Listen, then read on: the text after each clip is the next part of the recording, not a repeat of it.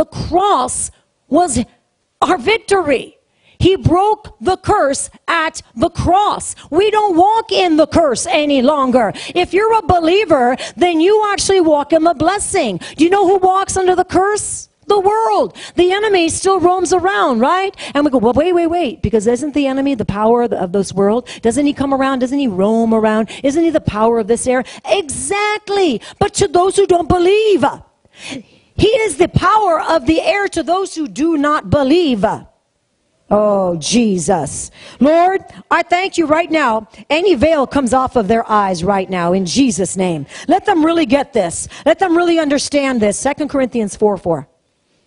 Because the devil does have a right to rule people, but only those that are still not new creations in Christ. The minute you became a new creation in Christ, the devil had no right over your life. Other than any sin that you still walked in, and then of course you gave him right. But you can quickly deal with that and get rid of it. Because the cross was enough.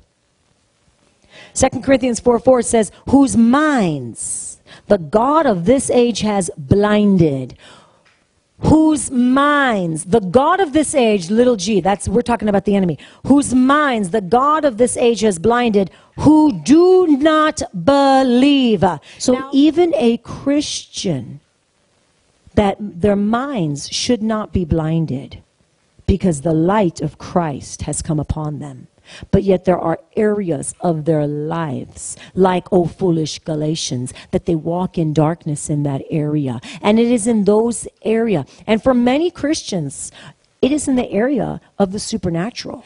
Are these not the signs that follow those who believe according to the Bible in Mark chapter 16?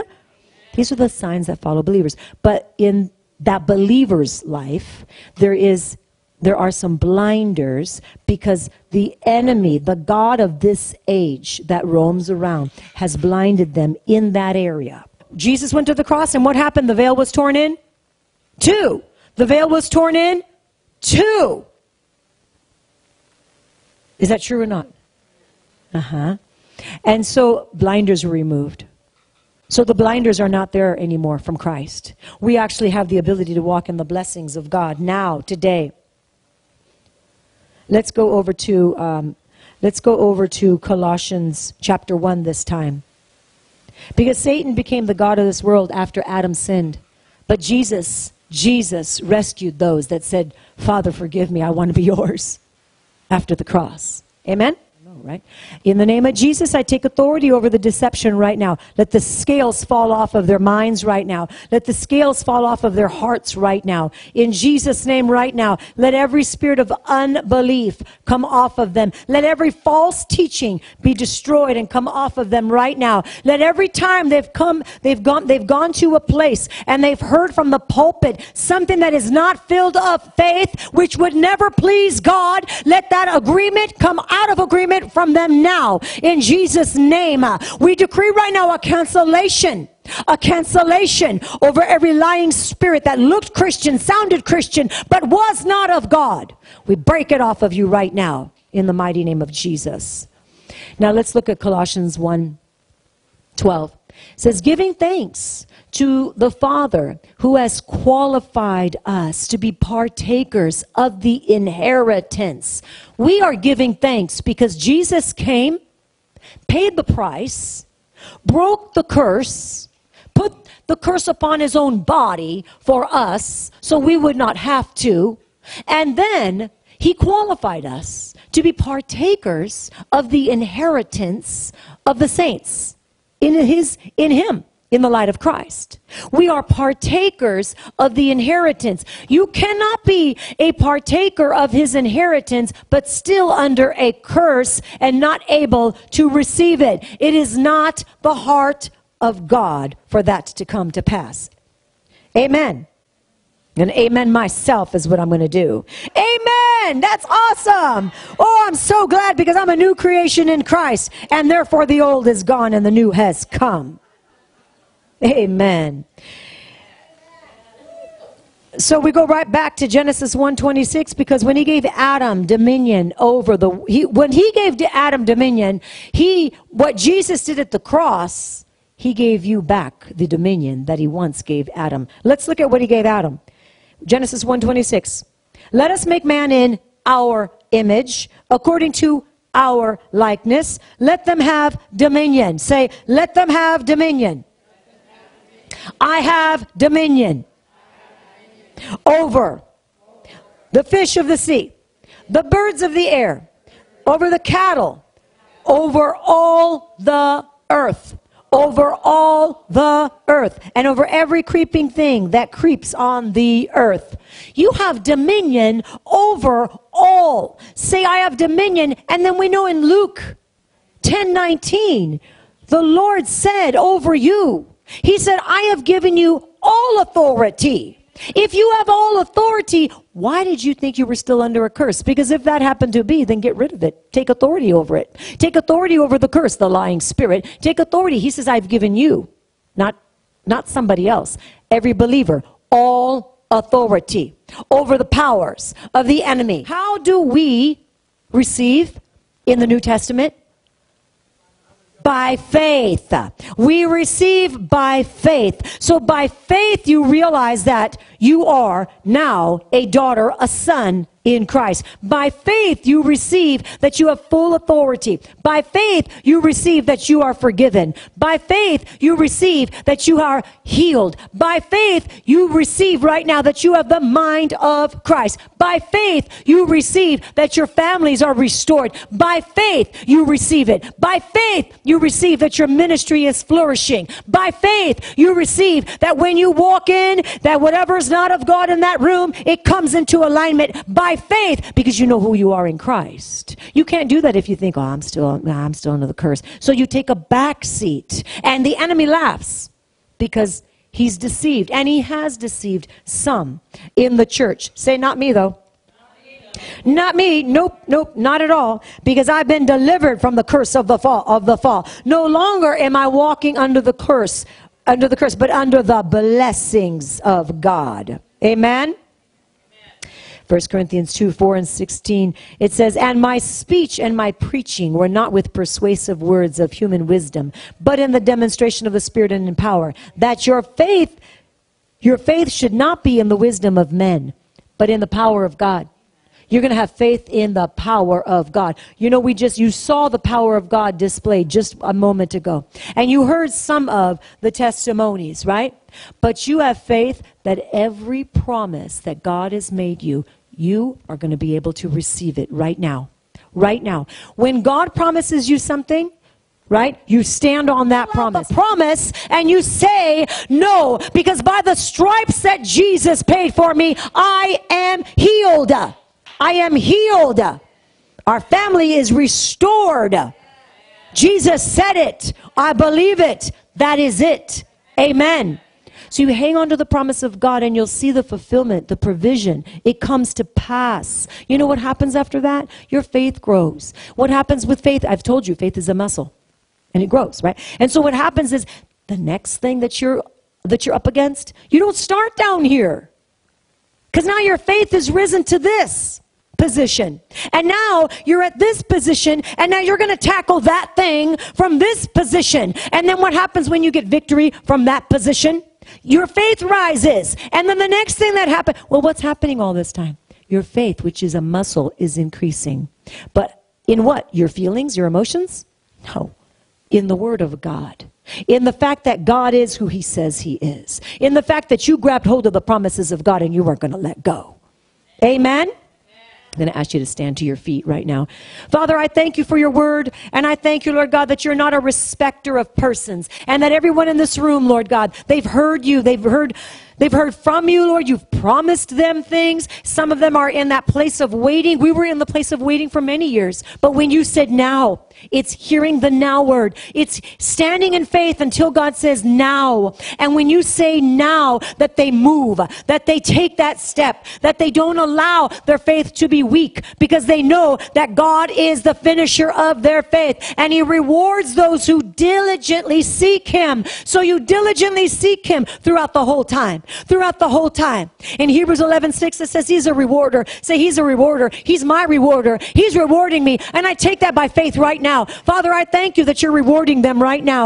Father, I thank you that your face shines upon them right now. Father, we cancel right now the lying spirit that says, oh, I think that was all in your mind. We cancel the doubt. We cancel the negativity. We rebuke right now that spirit. We command it to go because they know they're walking in the blessing and not the curse. They know they're walking in the blessing and not the curse. So therefore, everything you've promised to them, they can have and they will have. In Jesus' name, they have it right now.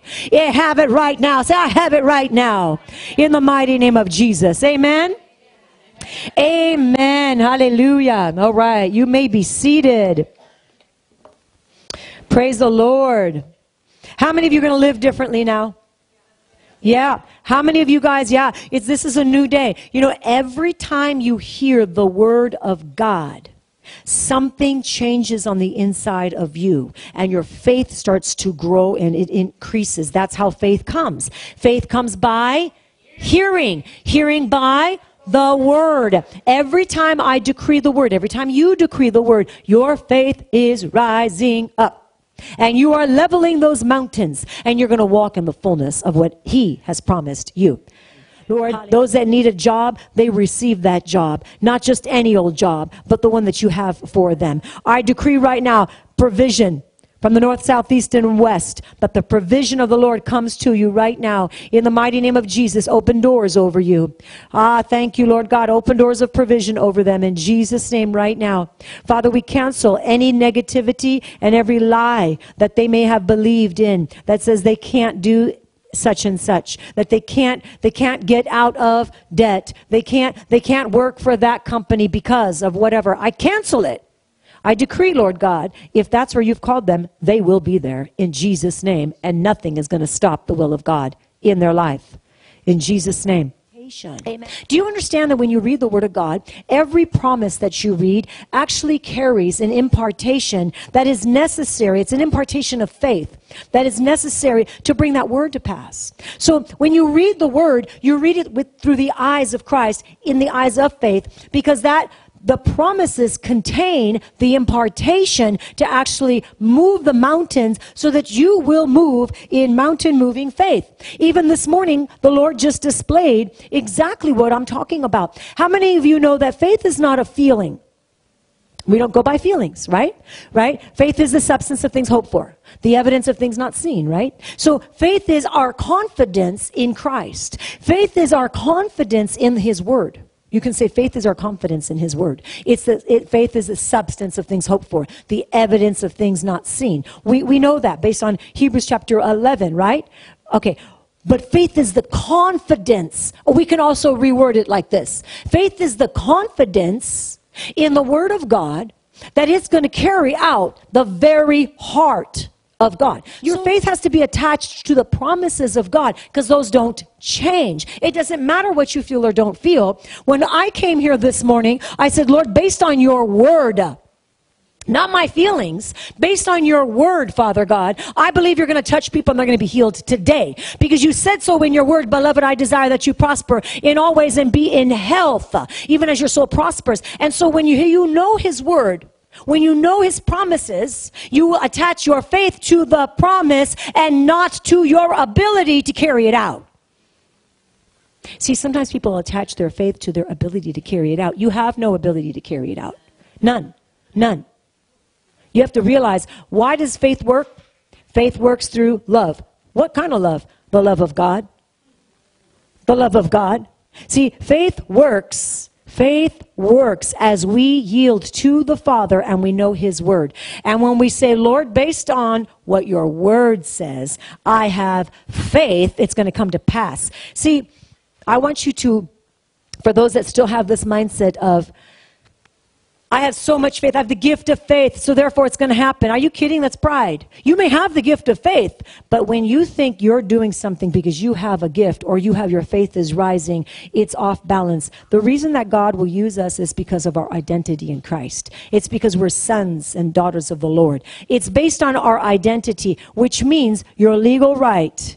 Say, it's my legal right to come before the Lord and stand on His word and believe that every promise is yes and amen. I don't have to feel it. I just know it because His word does not return void. Amen? I believe God is going to continue to pour out greater measures of his glory realm we have not even seen yet. We haven't even seen yet, but we are going to see with our eyes. We're going to see with our eyes because this is the promise that God has told me specifically for this church. But I just know that together we have to rise up in a greater level of faith. No doubt. Say, doubt is out. In Jesus' name, I rebuke doubt. Oh no, it's not my portion. It is not my portion. Hallelujah, hallelujah. In John 11:41, Jesus said to the Father, I thank you. I thank you that you hear me and that you always hear me. And this is in the story related to the raising of Lazarus. But he said, I thank you that you hear me and that you always hear me. So Jesus here, great faith is knowing that God hears us. Say, God hears my prayer. God hears your prayer. Great faith is knowing that God not only hears you, but he answers your prayer. He answers your prayer every time you choose to walk and to operate in the faith of God, which is the word of God promises. You will see the mountains move. The very God who said, let us make man in our image in Genesis 1:26. Let us make man in our image. And then he sent his word. Who's the word? Jesus is the word. He sent his word and he healed and he delivered them from all their destructions, right? And this is in Psalm 107:20. If we can put up Psalm 107:20, if you have your Bible, you can turn to 107:20. But the very God that said, let us make man in our image, then sent his word. Now we know that Jesus was with God in the beginning. In the beginning, God, Jesus, they were together. But he sent his word as a living being, right? And in the Old Testament, it's prophesying of what's to come. And so in Psalm 107, verse 20, he said, he sent forth his word and healed and delivered them from their destructions. The word healed in this passage here is I can give you the Strong's if for those that like to check. It's 7495, and it means Rapha. It means the Lord your healer. Because every time you read the word healed in the Bible, it does not always refer to the healing of the body. It's not always the Rapha word. But you've got to know because you look at the Strong's and you look at the original language. But this word right here is talking about healing of the body, like a physical healing, right? So he says here, he sent who? Jesus. God sent Jesus and he healed them. He physically healed them from their infirmities. He physically healed them and he delivered them from their destruction. He delivered them from the pit. He delivered us from the fall of Adam. We all know that Adam fell and then the curse came, right? But Jesus came to cancel the curse. Do you know how many believers I talk to that still believe that we are walking under a curse? Do you guys know how many people? I come in contact with many people and they believe, and maybe some in this room still believe that you're walking under a curse. Well, let me tell you, Jesus came and he redeemed mankind from the curse. You are not walking under a curse unless you choose to put yourself under it. You're actually walking under the blessing. The Bible says in Deuteronomy 28 that the blessings of God are overwhelming you. They're coming upon you. They're coming over your body. Jesus went to the cross. And Jesus actually, he stripped the enemy of all power. Well, we're going to go to this scripture right now because he disarmed. And this is important. Why is this important? Let me just tell you why this is important. Then we're going to go to the scripture. How are you going to walk in confident faith if you still think that you're under a curse? The enemy's assignment is to rob you of your godly confidence, of your rights. And if you don't believe it's your right because you're still waiting for someday when Jesus returns and then maybe you can walk in that. Well, why would you have faith for it today then? You're going to have faith for it for some other day. Hey, that's good, but God says faith is now. Faith is now. Now is the day of salvation. Today you can have what God has promised you to have. Today there's the fulfillment of his word. It is today. But our faith needs to be there. It needs to be there to rise up because the enemy certainly does not want you to know the revelation of this.